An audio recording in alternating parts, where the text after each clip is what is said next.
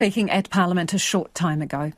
It could be several months before a broken sewer in Central Auckland is fixed. Work on a sewer line in Parnell that collapsed and opened a massive sinkhole won't begin until early next year. Nearby businesses have endured loud noises and unpleasant smells since the line broke in September. Felix Walton has more.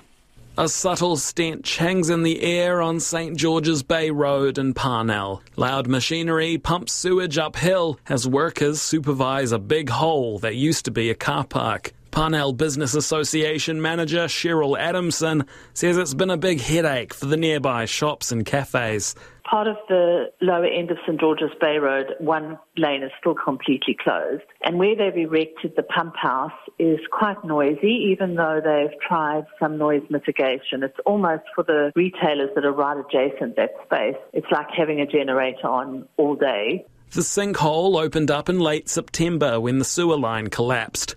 In the months since, Cheryl Adamson says businesses have learned to live with it.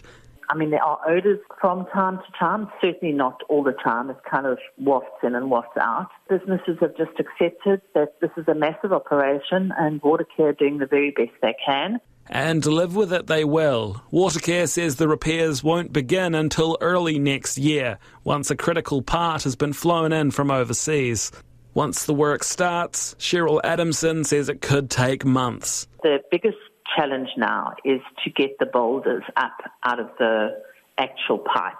Once that's out, they've then got to put lining inside the pipe. So the estimates we've been given is completion end of March.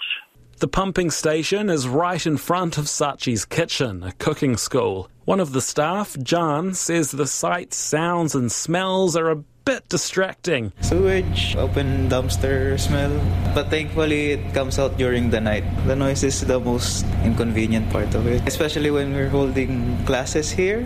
Mansi, a worker at Tile Space, worries the smell could get worse before it gets better. It's quite smelly. Around the summer it's probably going to get worse with the smell and stuff. It would be nice if they can get it done sooner, but I understand, it's fine, I guess. She says the disruption is confusing customers. A lot of people think that we're closed. We've tried to make sure that we've put it out there that we're not closed, but quite a few people are being like, are you guys still open? Because that road looks like it's closed down. Cheryl Adamson is worried the same thing could happen elsewhere in Auckland. Probably our biggest underlying concern is the ageing infrastructure under particularly older suburbs such as Parnell and perhaps even Ponsonby and other areas around the city, because Parnell also suffered really badly with the floods in January, and part of that was also due to ageing infrastructure. She says Auckland Council and Watercare need to bring the city's infrastructure up to modern standards. Now, Watercare says the bypass pumping solution is working well and there haven't been any overflows related to the Oraki main sewer since October 26. Some parts needed for the repair are being manufactured in Dubai and are expected to arrive in the country before the new year, which will allow the installation to begin in early January. It says it's doing everything it can to minimise disruption for local businesses. Now, that includes traffic management and signage.